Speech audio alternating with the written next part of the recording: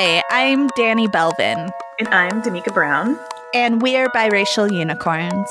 And we're not emotional. It's just allergies. Allergy season is real. You have allergies pretty bad, don't you? Oh, they're terrible. I have really bad allergies. I take 2 different kinds of allergy medication every day, and I still have bad allergies. Holy cow. Have you done like the whole test where they prick you and all that jazz? I haven't, but I did talk to a doctor about my allergies, and they said we could do the tests, but they're expensive and it's not always conclusive. And it's, it's a general test. It's not like region specific. So they don't necessarily test for all the things I could be allergic to here. They said if my allergies were really bad, I could always come in and get a shot to help. But that seems excessive. I don't know. Maybe I should look into it. Yeah, because honestly, like my husband, when he went from Washington, which his allergies were quite bad here, to New Mexico, where it would just be debilitating. They're not as bad here in England, but there would just be about a month where I just didn't have like my normal husband because he would just be crippled by overwhelming allergies. But yeah, I mean, I guess there's like last year, a lot of people who'd never had allergies, including myself, had it. There was just like a rotation of some kind of bloom and flower in the air that was M. Night Shyamalan-ing us. Well, and allergies take time to develop, right? Because it's like an immune reaction to things in your environment. And so I hear, it takes a certain number of years living in a place before you develop allergies. Mm-hmm. But, and I don't think I lived there long enough. 3 years is probably not long enough to develop allergies. But I can't believe that I lived in fucking Hawaii and had no allergies. For real? And like everything grows everywhere all the time. And I didn't have allergies, but yet living in New Mexico, I have like terrible allergies from spring until fall every year. Oh, poor boo. I'm like, my family's lived here for hundreds of years. It's in my blood, damn it. Please. Can't we like evolve? I know that's not how it works. You don't have to tell me that's not how it works. I'm about to say, people are going to be like, Danny, I don't know if you know this, but we're biracial unicorns, and this is a podcast about allergies. And it is. And if you're joining us, pollen is the enemy. Yeah. Yeah. Besides being allergenic, how was your week? Fine. Okay. That's always my reaction. It was okay. How was yours? Girl, same. No, it was a bit busy. My family that came to visit, they got back safe and sound, and just trying to conquer a massive to-do list. It's going to be crazy until like the end of May. So, yep, that's the way springtime rolls. Yeah, it's kind of rude about it, but yeah, what are you going to do? Well, are we prepared for today's topic, my friend? I was born ready for this topic. Yes, girl. It's funny. I don't think we necessarily had like a viewer or listener kind of question for this, but I think it's one of those things we have talked about ever so slightly in other topics, and we've kind of skirted around it because we wanted to give it its full episode glory. I don't know. Would you agree? Yeah, that sounds about right. I think people have asked us our opinions on facets of this topic. Today, we are going to try to tackle or just give our own perspective and experience with the sexualization of women in general, of mixed women, because that's what we are, and that's our experience. Yeah, and I think if we're talking about the sexualization of mixed women, we have to start the conversation with the sexualization of women in general. Despite color. Women are super aware of this because it's something we've all encountered. Oh, yeah. For most of our lives. And I think it's only been recently that men have started to become aware of the fact that this happens, right? Maybe not. Maybe, I don't know. That's my perspective of it. But it's, since the time I was like 13, anytime I walk down the street, I get hollered at. Like literally every single time I walk down the street or I bike somewhere, there's going to be a man who yells shit at me. No, true. And I mean, I don't know. I would be interested to know people other and maybe it's a intensive city thing, but actually the absolute same of just especially dusk on Central Avenue in Albuquerque, New Mexico, being hollered and yelled at in multiple languages with normally some kind of very heavy bass music playing in the background. Riding my bike back and forth. Oh, riding my bike. I don't know why that made it worse. Anytime I rode my bike, I would always get, as they say, hollered at, as the young kids are saying. But I even just remember, even in school, I mean, I remember I'm quite a bit of a tomboy and wore a lot of baggy pants, a lot of baggy clothes. That was also the style when we were in school. Had like a tang kind of top, not crop, but it would just be smaller because boobs weren't in at the time. And big baggy it was like pants. midriffy, tight top and big baggy pants was kind of the style when we were in high school. It's a perfect silhouette. Just very flattering for all females. Massive hips, no boobs. It was very trendy. But I remember one time I was like feeling myself and I just wanted to try a skirt, like a jean. And of course, like I said, even when I was quite tiny, I still had lots of hips and buttocks. I wore a skirt that was completely within school regulation. And I had, out of our 7 classes, because that was the year I think we had 7, I had 5 teachers take me out and talk about what was up with my skirt, my denim skirt. I'm like, it's within the rules. It's the right length. And I'm just like, why are you so focused on my body and my curves? Does that make sense? Like even at that age, I think I might've been 15 or 16. And it was at that moment where it's just like, even within a school compound, everything about my body is a sexual object. And I don't want to be distracting anybody with my thick thighs in this kind of environment. And that really stuck with me. Even as I got older, I think I feel it more being a girl of size because I feel everything we do or skin that we show is over sexualized. But we are starting to see it younger and younger with females. And I believe that you're right. I do think men are starting to kind of see and feel it and in media. And I don't know. I really hope that men can start using their voice and their position and their privilege to kind of start saying, this is enough. I think we need to back up a little bit because we just dived right in with all the feelings. What is sexualization? Like, what do we mean by sexualization of girls and women?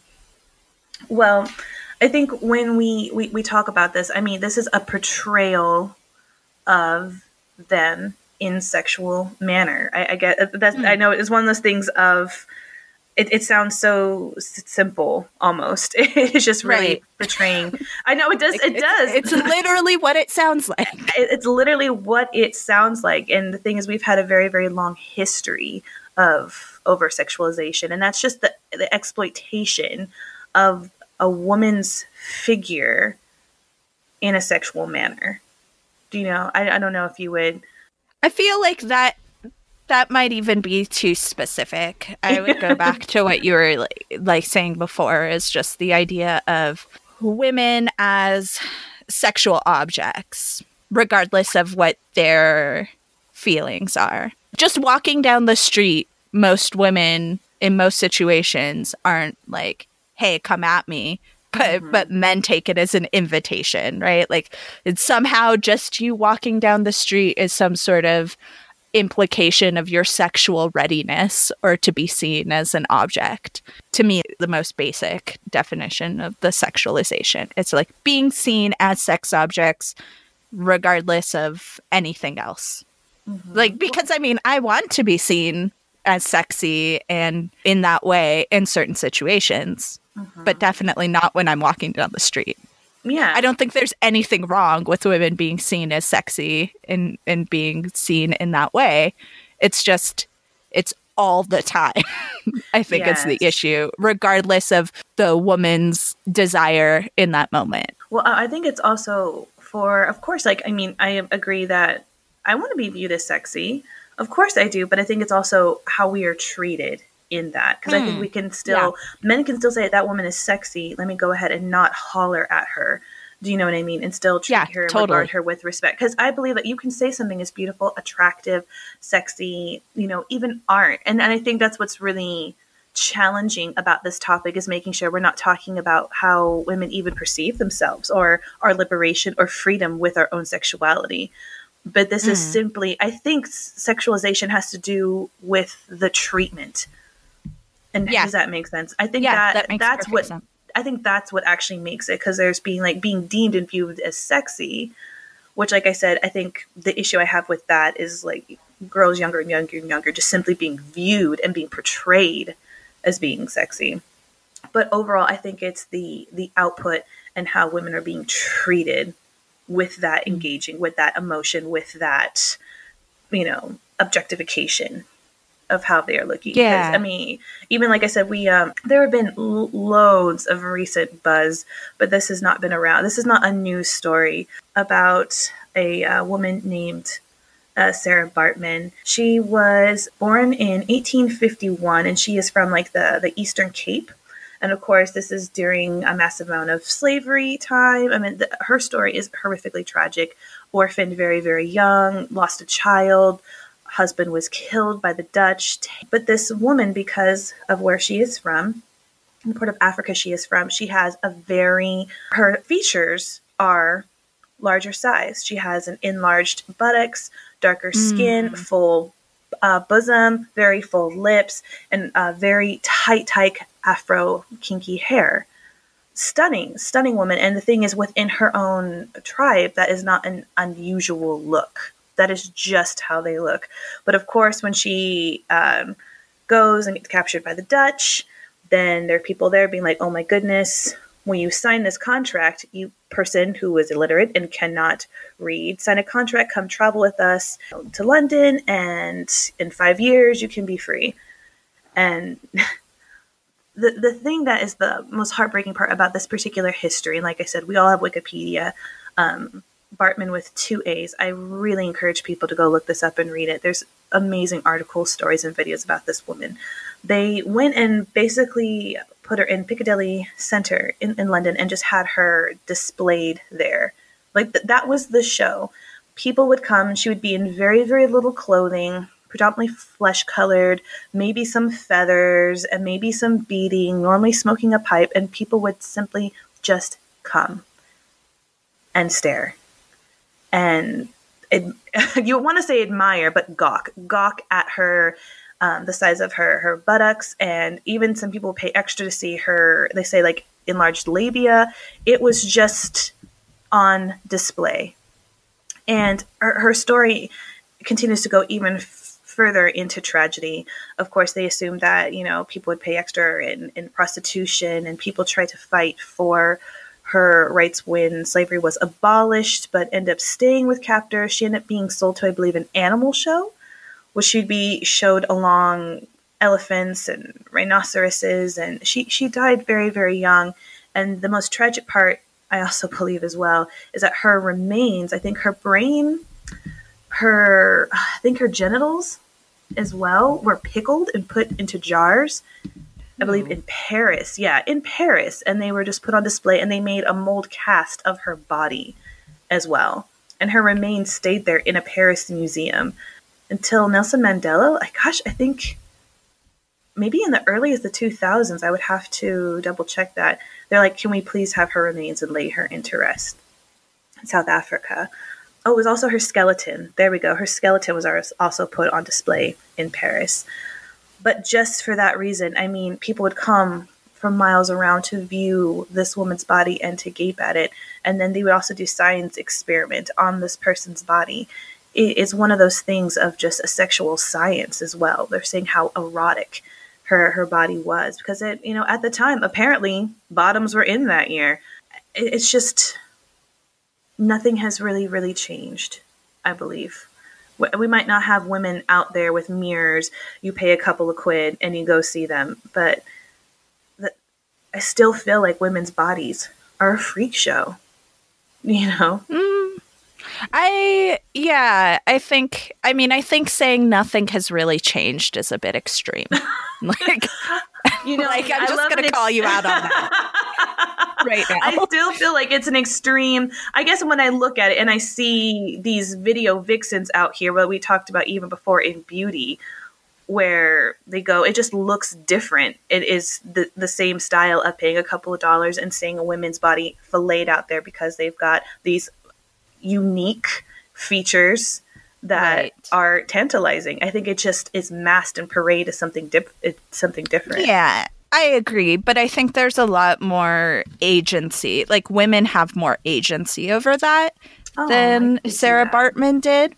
So, like, I would say it's still bad. And particularly if we're talking about women of color and Black women in particular, I think there is this idea that Black women's bodies are either invisible or hypervisible, right? Like, it's always one extreme or the other. It's like we're going to ignore Black women, or it's like we're going to talk about nothing but their body and like how sexual it is. So I agree with that. But I think, saying that it hasn't changed is a bit extreme. I'm always known to be extreme. But I get, I will say we're not putting our genitals in jars anymore. So I will concede that we are no longer doing that. I think you're right. There's sexualization of women, and then there's sexualization of women of color, which I think happens in a much different way than just generally. So if we're looking at all women, their behaviors within society, the like being hollered at, something that we didn't talk about was like an advertising rate. We touched on this in the beauty episode, but women are used in advertising in sexual ways, almost always. Oh, yeah. There was the American Psychological Association did a study on sexualization of girls and women in media and found that girls tend to be depicted in a sexual manner more often than boys. With women in advertising, and this is across magazine advertising. So they did a study of 60 different magazines, and 51, almost 52% of advertisements that featured women featured them portrayed as sex objects. But then when they looked at just advertisements in magazines aimed towards men, 76% of the time women were portrayed as sexual objects. And so we talk about often, sex sells or whatever, but what we really mean is like the sexualization of women sells. Not that men don't get sexualized, but they definitely don't get sexualized at the rates that women do. And so that's like general. But I think you're right in talking about the specific historical instance of a woman of color being sexualized so openly and so blatantly. That's what happens so often for all women of color, right? Because our bodies are shaped differently. And so curvy is seen as sexy regardless of what you do with it, right? Like, you're not trying to be sexy, but all of a sudden it's just seen as sexy. People who are mixed race, we have to occupy a weird space in between that, right? Mm-hmm. I do. Well, no, I think you're completely right. Well, we even talked about it before of just like this idea of you get to kind of have it all a little bit of that allure of someone who is different, or I know our favorite word, exotic. I can't wait to talk about that word. But even just like if we think about like predominantly like Black women and Latina women, we look at shape. Then we think about, okay, scientifically, we're going to be drawn to fuller lips, rounder bottoms, yada, yada, yada. And of course, then we look at more of a European shape, it looks a little bit different.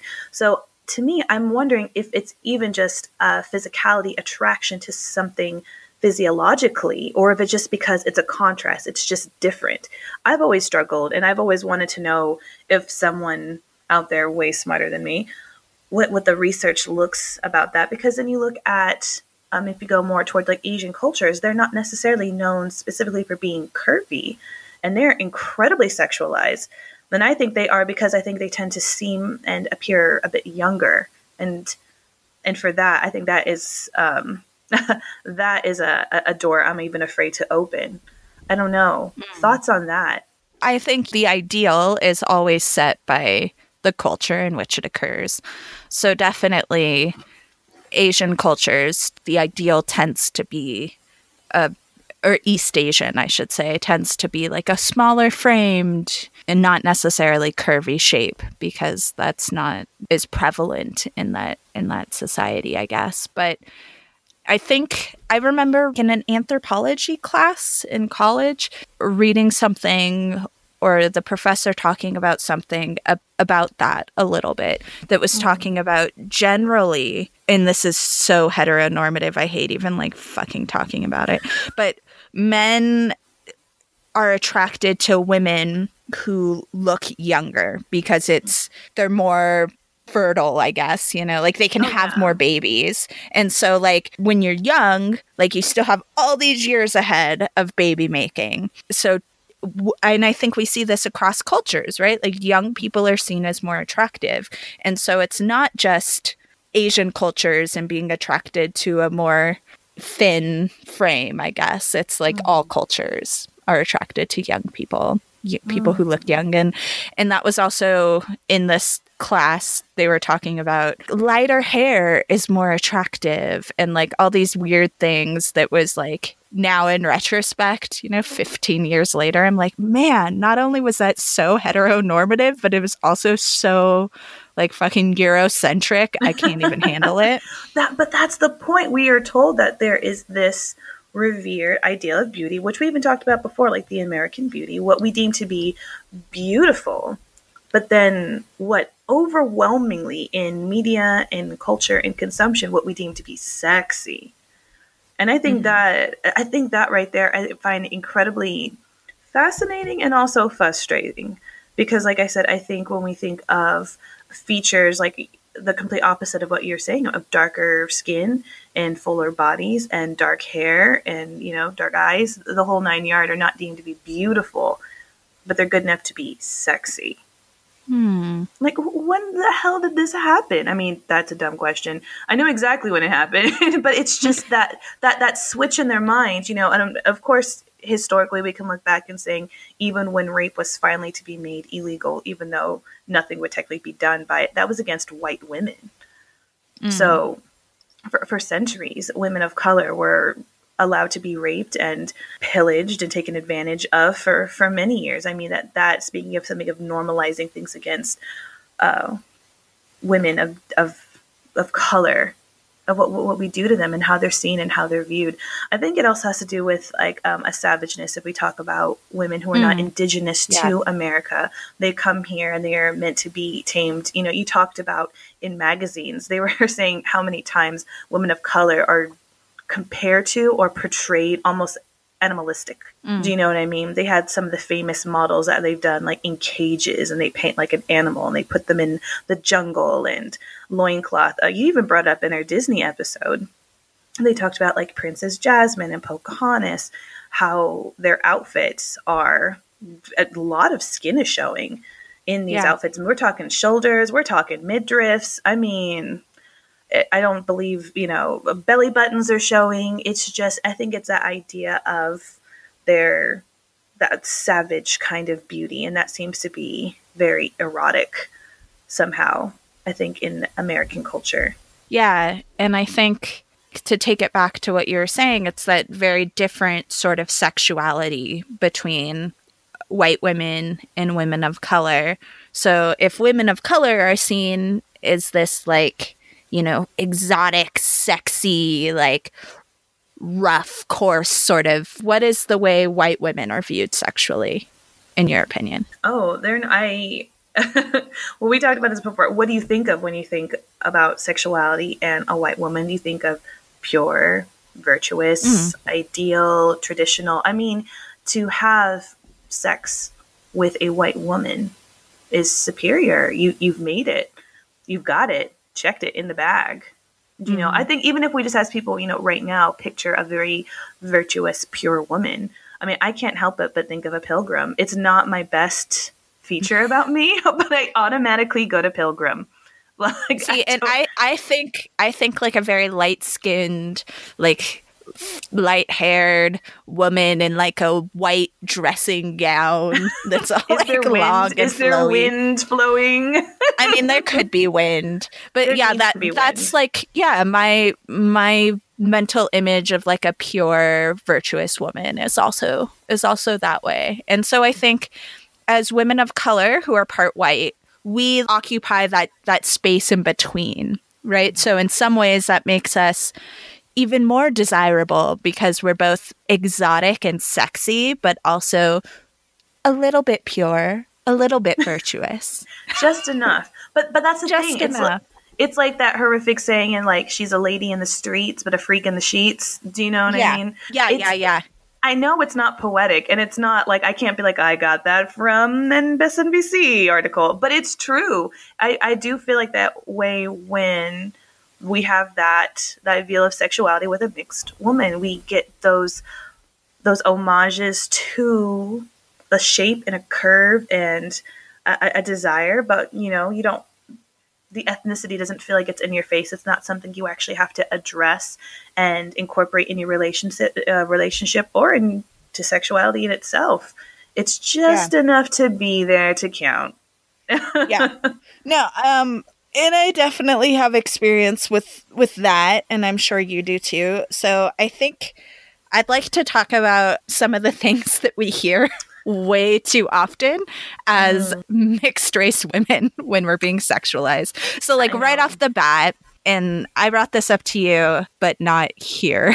I read this article a while back that was written by a mixed race woman, and she talked about feeling like she was always on display. Her ethnic ambiguity was like an invitation for men to hit on her. And usually the opening line, which every man seemed to think was like the first time it ever happened to her, was them guessing her ethnicity.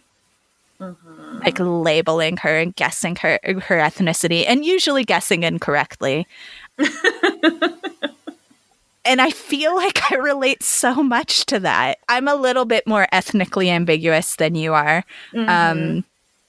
And so I feel like it's always like a game for people. And then in the context of men approaching me, it's a way to hit on me. I do. That does seem, I here's the thing. I have seen it. I think especially like where we live, where it's a really beautiful melting pot. And you do see more of that. I think my own experience is people assuming I'm not mixed and almost getting like a disappointment a little bit. It's like I said, it's a two-sided coin. It's either having that extreme disappointment because there's an idea of what a mixed woman looks like, and then there's that hint of like, oh, well, maybe I am interested.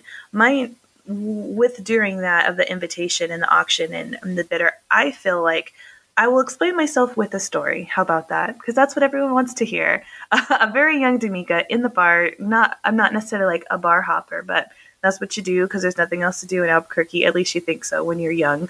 We go to the bar and we're hanging out and music's playing. People are drinking, yada, yada, yada.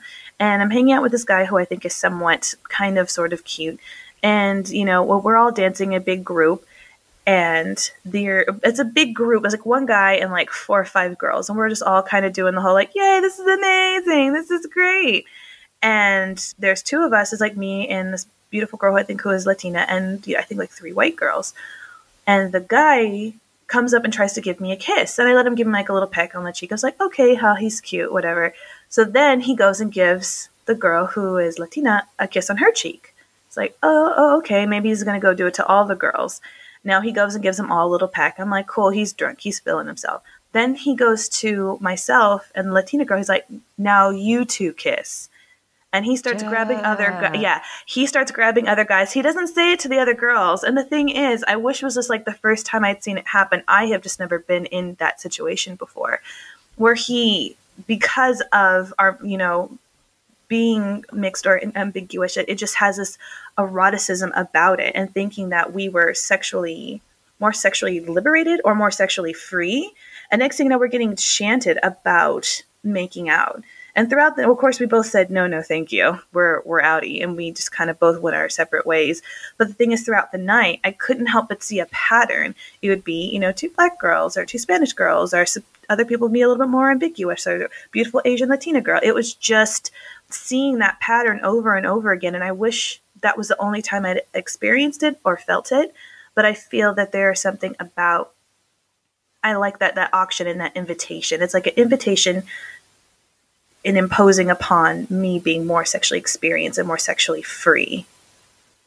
Does that make sense? And so that it wasn't I wish it would have been like just guessing my ethnicity. It was not necessarily caring about my ethnicity. It was knowing that because I was some kind of mixture beauty that I must be more free, more sexually open, and more sexually available. See, but the way I'm seeing it in this story is it doesn't really have anything to do with being mixed. It just has to do with being other, like being not white. Like, I think it's not necessarily a mixed thing. It's like that woman is not white thing. Right on. Trying to make other women kiss each other for your gratification could be on the list. I don't know. Like, I feel like, but maybe it's not.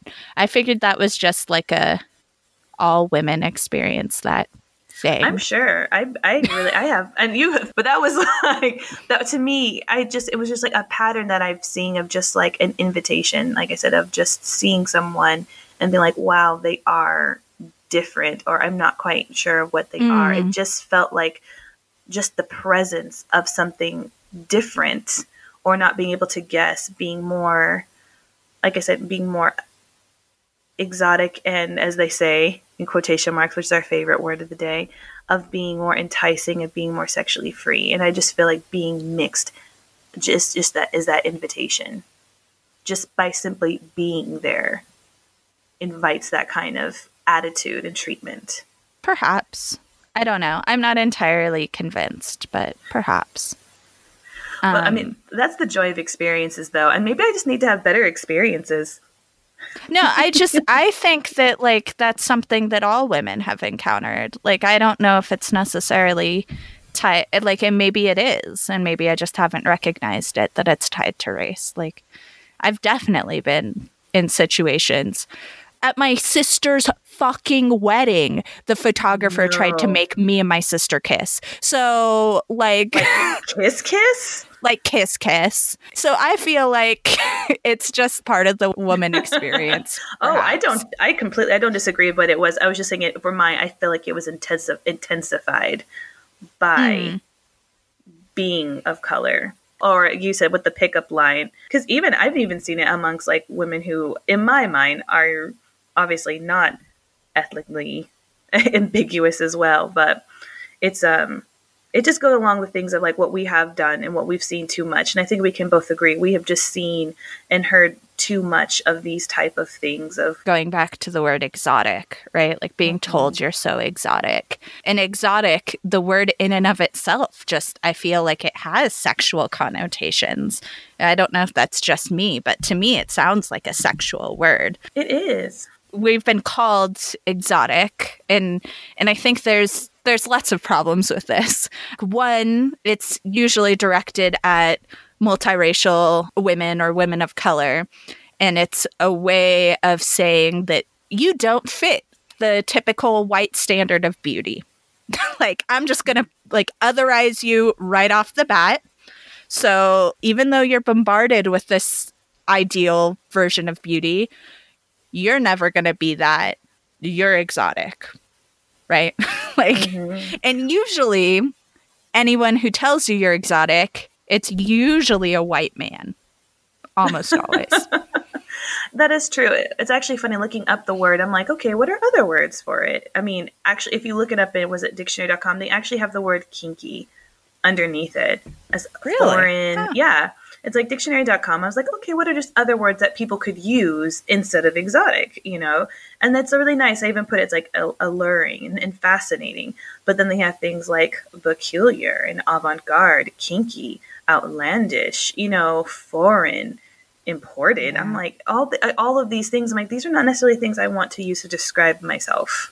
No, and it definitely has this feeling of being like sexualized and being a commodity, right? Like exotic. It sounds that way, and it's dehumanizing. And I mean, like I can recall being called exotic even as a child being told that I like look exotic. And like I've been called exotic more times than I can count, for sure. But there's one particular instance that makes me feel particularly uncomfortable thinking about. It was when I was 15, and it was a white male teacher telling me that I was exotic and beautiful. And it was just very uncomfortable to be told that by like a guy in his like 40s as a 15-year-old. I don't know. It's gross. No, it really is. And it almost seems kind of lazy. I don't know. It feels incredibly, incredibly lazy. Like, I can't describe you. I can't put you in a box. And so it must be exotic. Like, it's not from here. It's otherworldly. And, but I wish people would know things like that aren't necessarily a compliment. I mean, we hear things also as well as like mixed race women are more attractive women as well. Yeah. Which people, like I said, it almost sounds like a compliment, like off the top. Right. Almost. So close. So close. It feels like it disregards your beauty as a person. And I mean, like the larger implications, it discounts people of color who aren't mixed and implies that anyone of color isn't attractive because they aren't white. But somehow, like, adding in a little bit of white makes you more attractive. I don't know. I mean, it just makes everything better with a little bit of cream. But but they don't understand like the damage that does within not only the person you're giving that to, but within them and their own community. Because we already have issues with that, of prioritizing beauty within the community, which we've spoken before with colorism. And you're perpetuating that by saying things like, I wish I was mixed. And, you know, it's just not that. I wish it was just that easy, like poof, like what, because what they're asking for is an outside experience without any of the responsibility of carrying it around. And I think along those same lines, and we've talked about this before, this idea of like mixed babies are the most beautiful babies. And so I don't know if you've heard this, but it's like being told, oh, you'll make beautiful babies because you're mixed race.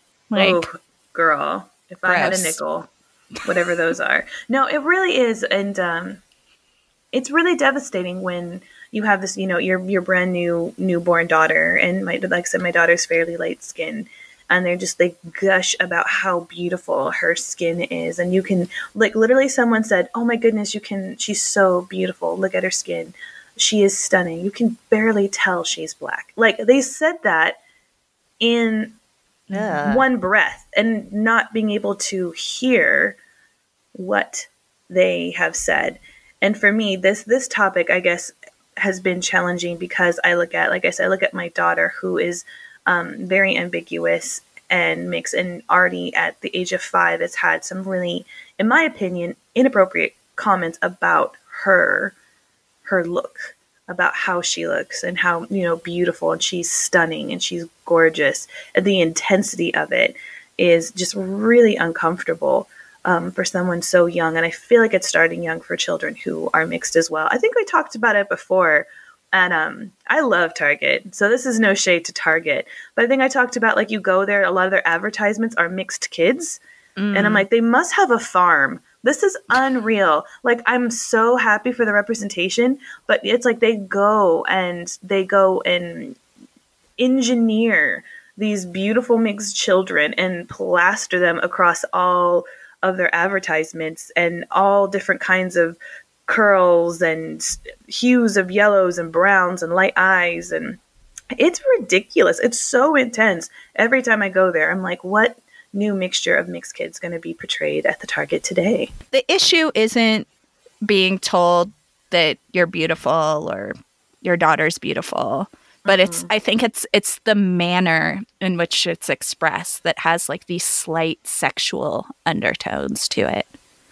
Right? Like, because I've been called like attractive by people and it didn't feel sexually charged before. People can be like, hey, you look good, and it doesn't feel like, oh God, you're sexualizing me. But that's what I was saying before earlier on. It's really about how you're being treated and how you're being perceived. I have no problem. Same thing. Compliments are great. I am for them. And I think it's that intensity. Mm. It is that intensity and the end game of the compliment. Yeah. I really want to bring this up because I feel like, yes, and it's not a contest. I recognize it's not a contest. But yes, we have it bad. But I feel like Hapa women have it the worst. Like women who are part white, part Asian have it the worst. Like, I feel like because they're dealing with that hypersexualization of Asian women as like submissive, and then they're also dealing with like that white virtuous still being called exotic, and I don't know. Like, I was reading an article, a super old article, about when they thought that Bachelorette or something was going like to have a Hapa woman as the Bachelorette, and it was like a big deal. Ooh. And I guess that didn't pan out, and it ended up being a white woman because, you know, that's what's on TV. But it talked about how even within like these reality shows, the women who like last in The Bachelor tend to be white women, and the only women of color who have like made it anywhere near the end are Hapa women, half Asian. And it's because it's like just enough of that exotic, but not too much of it. Mm-hmm. Yeah, I don't know. We can still bring her home to mama. Yeah, I guess. Yeah, that must be it. And I mean, I'd love to hear from some women about their particular experience, because it's, you know, not our experience, so it's a little different. Even if I am perceived as Hapa most of the time. and I mean, and that is a whole thing. I had a boyfriend in high school who went to a different school, so I didn't really know his friends very well. But he like straight up lied to his friends and told them that I was Asian because he said it makes you sound like more exotic and interesting. I don't know. Like, it's gross. No, I'm telling you, maybe like that word. Ugh. It's awful. But we see it quite a bit in fashion as well. You see that a lot with Hapa women as well. A lot in fashion. Because it's demure. You get that best of both worlds where we're talking about. You get that little bit of something, just a different shape of eye or hair texture or skin tone, but still just enough European to be like, you know, she can still be on the front cover. It's that article that you sent me about The Bachelor, which I know is like your favorite show of all time. I've never seen any Bachelorette or Bachelor. I can't even like intelligently talk about the show, but I found the article very interesting. It is, because here's the thing, like I don't watch it, but I have loads of friends who do. Bless them. Just bless them. It's a multi-million-dollar brand show, whatever you want to call it.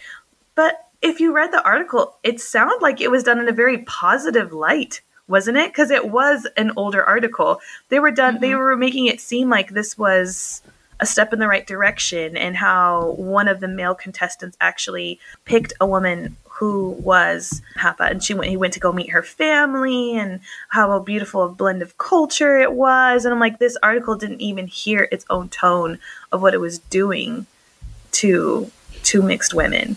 You know, that was the part that was most frustrating about this particular article, and also hilarious. Yeah, and I loved the quote, and by love I mean hate, the quote about one of the bachelors or something that had chosen a Hapa woman as the like winner, who said, "I always say the mutts are the most exotic and beautiful." Like, Girl. Like, I will sometimes like jokingly refer to myself as a mutt, but I don't want some white guy saying I'm a mutt. Same. Well, it goes back to like they just made me into an animal. They literally just put a leash on me and just made me into an animal, into a pet they get to have sex with, which says a lot more about them than it does me. And the worst part is I feel like I don't even have a solution to this outside of just bringing this to light. Do you know what I mean? I think that's the part that I find most frustrating, is that how do we change people's minds? How do we unsex or lower the sex? I honestly, I feel quite defeated in this. And how do we stop making women who are mixed others? Stop otherizing them. Yeah, I think this has been our solution for everything that we've talked about, is it just needs to be brought out into the open and talked about, and it becoming more normalized for people to share their experiences, women to share their experiences about this with other people, with other women, with men, in order to realize that these things are happening. And so that way people can start calling out other people on their shit when they see it happening, right? So it's like, unfortunately, with all of these social issues, it's hard for the people with the least social capital to make systemic changes. So like, I can go out there and preach this all I want, but it's not going to have the same impact as like a white man telling another white man to fucking stop. Like, that has like more clout for a lot of people than anything I say. And I could very easily, you could very easily fall into like a defeatist attitude about it. But I guess we just have to believe that putting it out there and talking about it will make things change eventually. I'm all for it. I'm all for the change. And I think you're right. And it's just trying to get predominantly those who have the say in the capital, white males, of why it matters. Why this matters. I mean, you brought up that horrific statistic about the amount of 76% of was it Men magazines of women. As a man, that should mess you up. That should really, that should bother you. I mean, I think we talked about before, why should men care about beauty? Because the world is women and you should just care. The same thing. Why should you care? And I had a long thought about this in past ones. Why should you care? Because you're being sold a lie. Like, speaking directly to men. Not only should you just care because women make up over half of this earth and you were birthed from a woman, you know, you probably know women in your life. Just take a look to your left and your right. But also you're being sold a lie that is not femininity. That is not real. That is not how women should be portrayed. You're being took. That is a gimmick. You are being used to something stirring to you sexually to buy whatever product, whatever selfish thing you don't need, into this consumerism using a woman's body. Should you not be bothered by that? Totally. Yeah. I think on a personal level, be bothered. But as you said, too, do you want to live in a world where women of all types are hypersexualized, and then it has all these mental effects on us too, right? Like, we have anxiety about our appearance, and then we have these feelings of shame, and then eating disorders and low self-esteem and depression, and all of these things are kind of rooted in that. Just some other statistics about that stuff. Only 11% of girls worldwide call themselves beautiful, think of themselves as beautiful. And like, even though we're hypersexualized, no one thinks of themselves as beautiful. Like, how? Because it's not synonymous. Is that? Isn't that crazy? Like, it's not synonymous. Beauty and sexuality, they're not one and the same. And that's the part that is, it's a mind job, isn't it? And it's not just American, right? Like, yes, 81% of 10-year-old girls in the US are afraid of being fat, that's a whole fucking thing to unpack there. But it's not just Americans. Like, Australian girls say that body image is one of their top 3 worries in life. 1/3 of 6-year-olds in Japan experience low confidence in their bodies. That's insane. It's also I don't even insane. Talk about the market for, they're in works of trying to make a teenage diet pill that they can sell. And they can market. Yeah. It's absolutely disgusting. Diet pills for teenagers. It blows my mind. And the thing of it is, like, once again, if that does not appeal to you, as a white male still. If those numbers still don't bother you, look at the climate that we're in today. We touched on it slightly before, but for many, many reasons didn't go into it. The documentary that went out about the R. Kelly documentary. Yeah. That right there. If you haven't seen it, if you think you are in a good mental space to watch it, it can be very, very triggering, especially if you've gone through a controlling relationship or if you've had experience with rape or being held hostage. I do warn you, but I also encourage you to watch it in its entirety. The thing is, I'm not going to give you a massive play-by-play, but what I am going to say is that there have been a lot of, especially young girls and young women of color in general, and a lot, I've also said mixed women as well, that have been under the control of this. I use man very loosely in this. But there was something that they have said really in there of saying that this particular documentary has shown that people aren't caring about women of color in a sexual nature, and the increasing intensification of sexual assault amongst women of color and mixed women. And I think that deals with the intensity that we have of hypersexualization of women, especially at a very young age. And the thing is, it's progressing.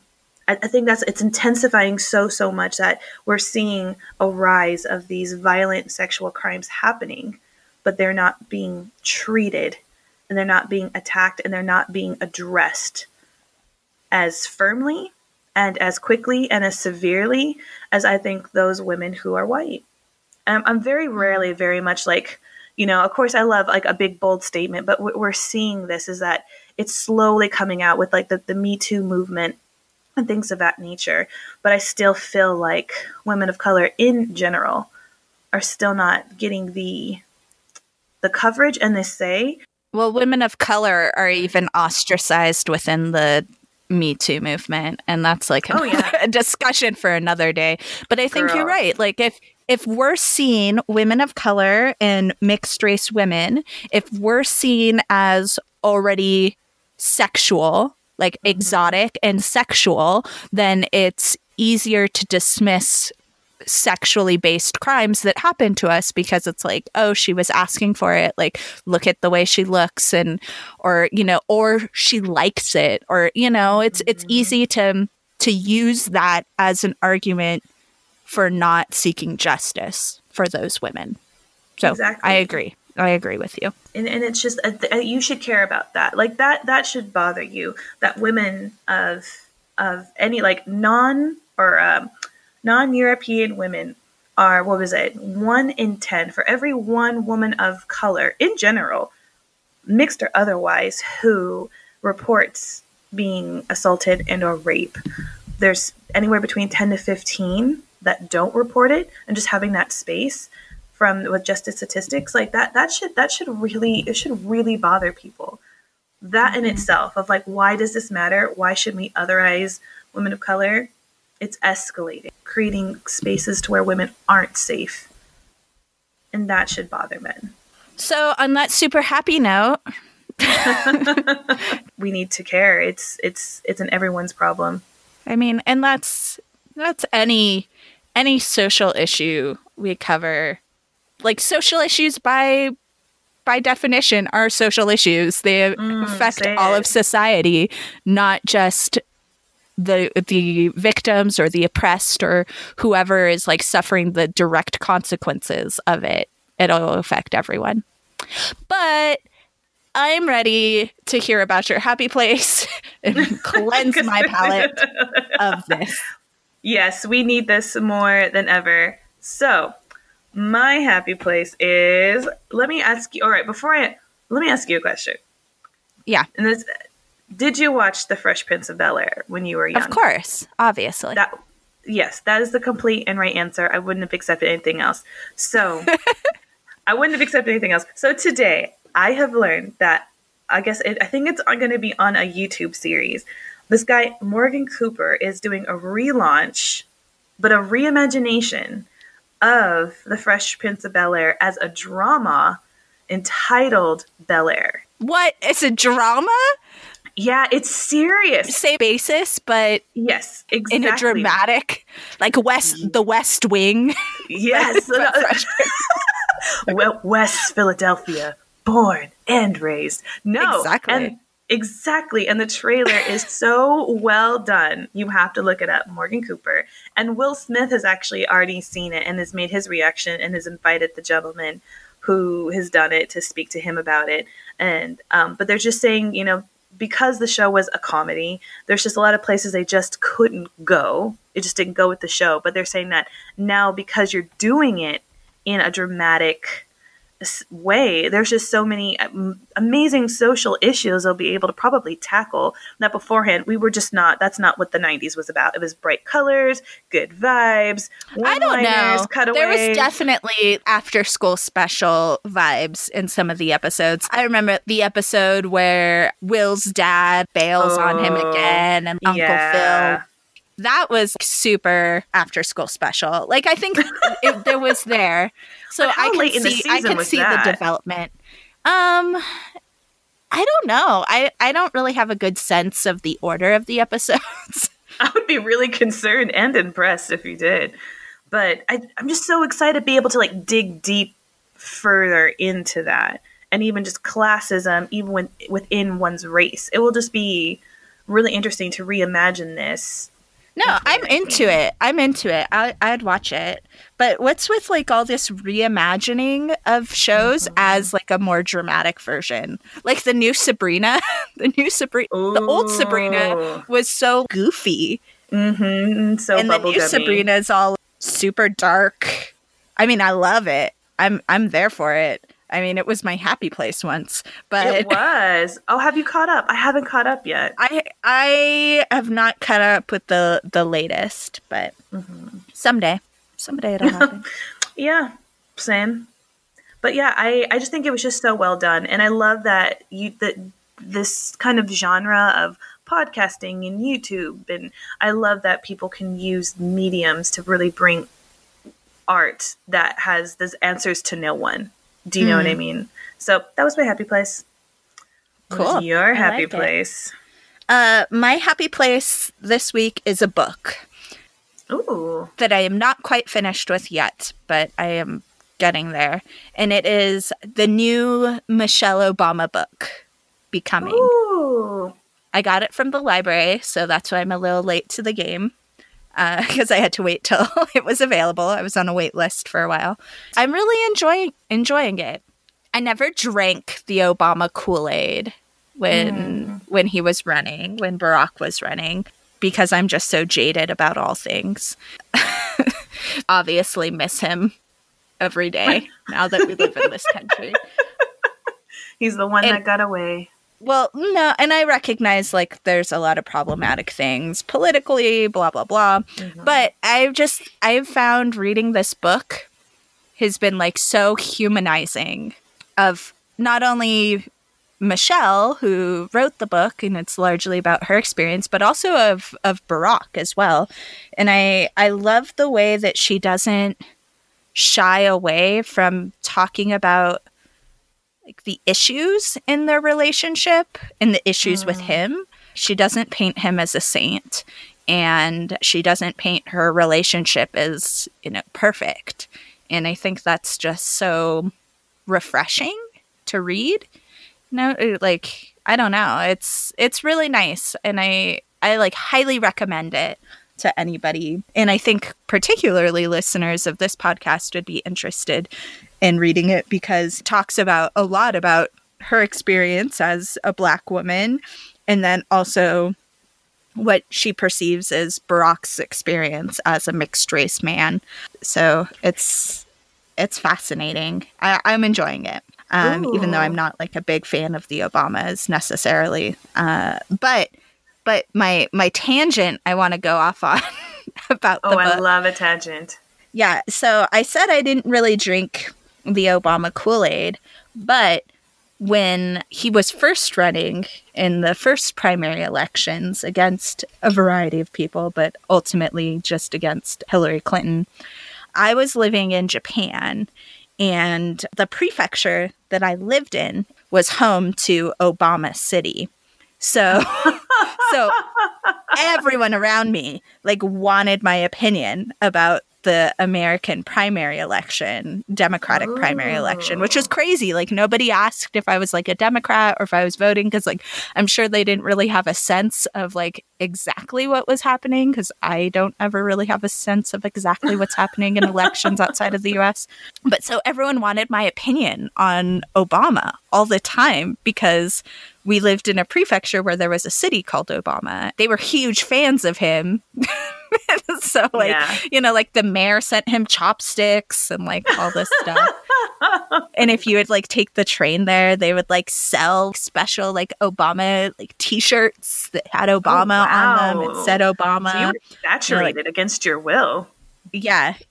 And maybe that's why I was never I think so. I'm starting to get down to the root issue here. It was against your will. It wasn't your choice, so you had to rebel.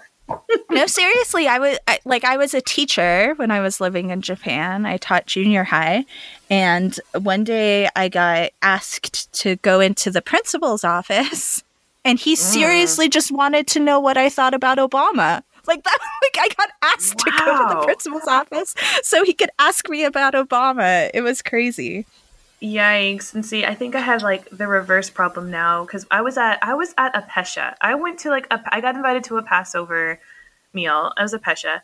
And at the very end, like someone mentioned during this beautiful religious sacred ceremony about Trump. And I'm like, well, now my matzo ball soup is tainted. This is awful. Like, it's just, there's a whole other thing, however you feel politically. It's a different kind of asking about the president kind of climate. How interesting for you, though. My mom got me the book Becoming this past Christmas. And I was so cool that I got several books for Christmas. And I'm so slow of like chipping away at them. But she's on there. I think she's like next or second to next. The books, but it's good. I think you'll really enjoy it. I might have to skip ahead because then we can discuss. Yeah. It's good. And I mean, to be clear, like I wasn't annoyed by being asked about my opinion of him. Like I had a very like not a super informed opinion at that time, because it was like the primary election, so I only knew like some policy stuff. I didn't know much about his life story, or I don't know. I was like, it's interesting. And my principal asked me if I was going to vote for him, which I thought was like, that's crazy. Like you can't really ask crazy. An employee that, but I guess we're not in the US, so it doesn't really matter.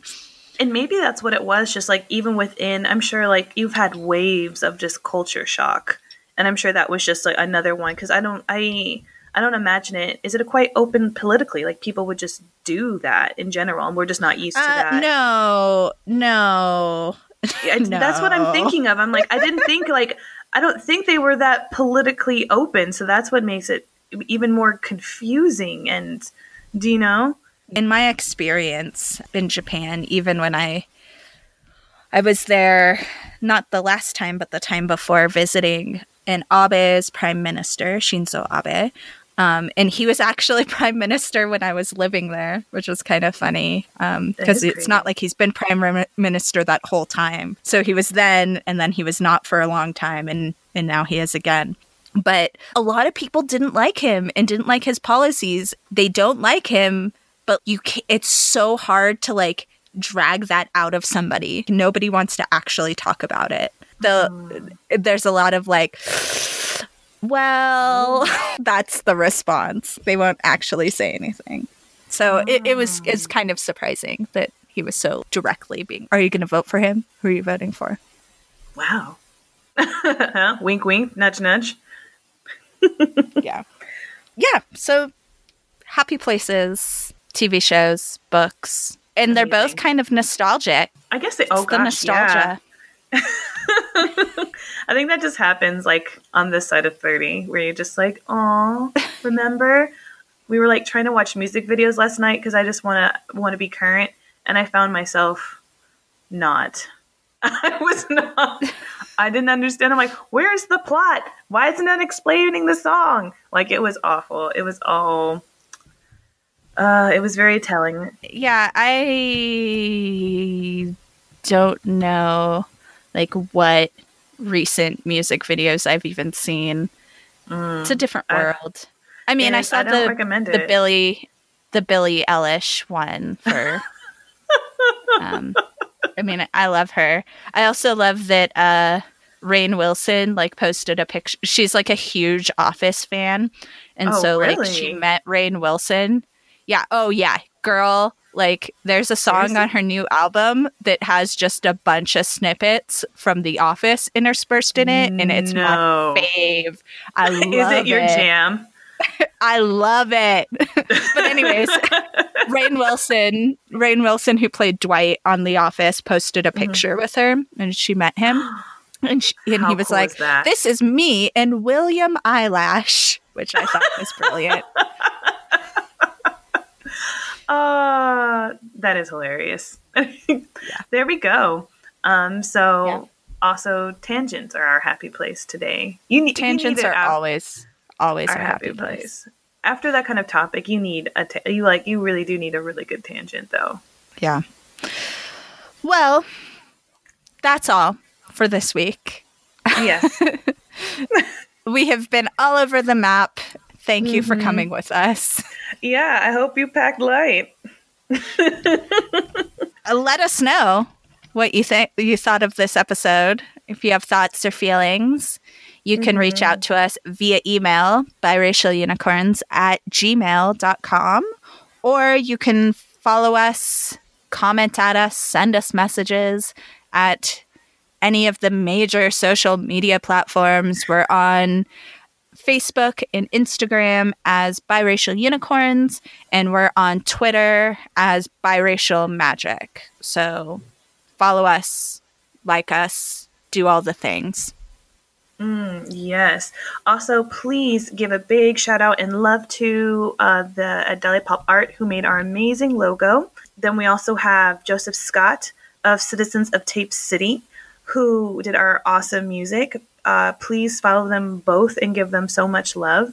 And check out our Instagram page. We are always announcing fun things going on in our lives. And we'd love to have a dialogue, as we've said before. Agree, disagree, tell us about your day. Matters not. We just want to hear from you. Yeah. And so we'll be back with a mini-sode next week and a full episode in 2 weeks. So make sure you subscribe wherever you get your podcasts. Tell your friends so they subscribe. So, peace. Out.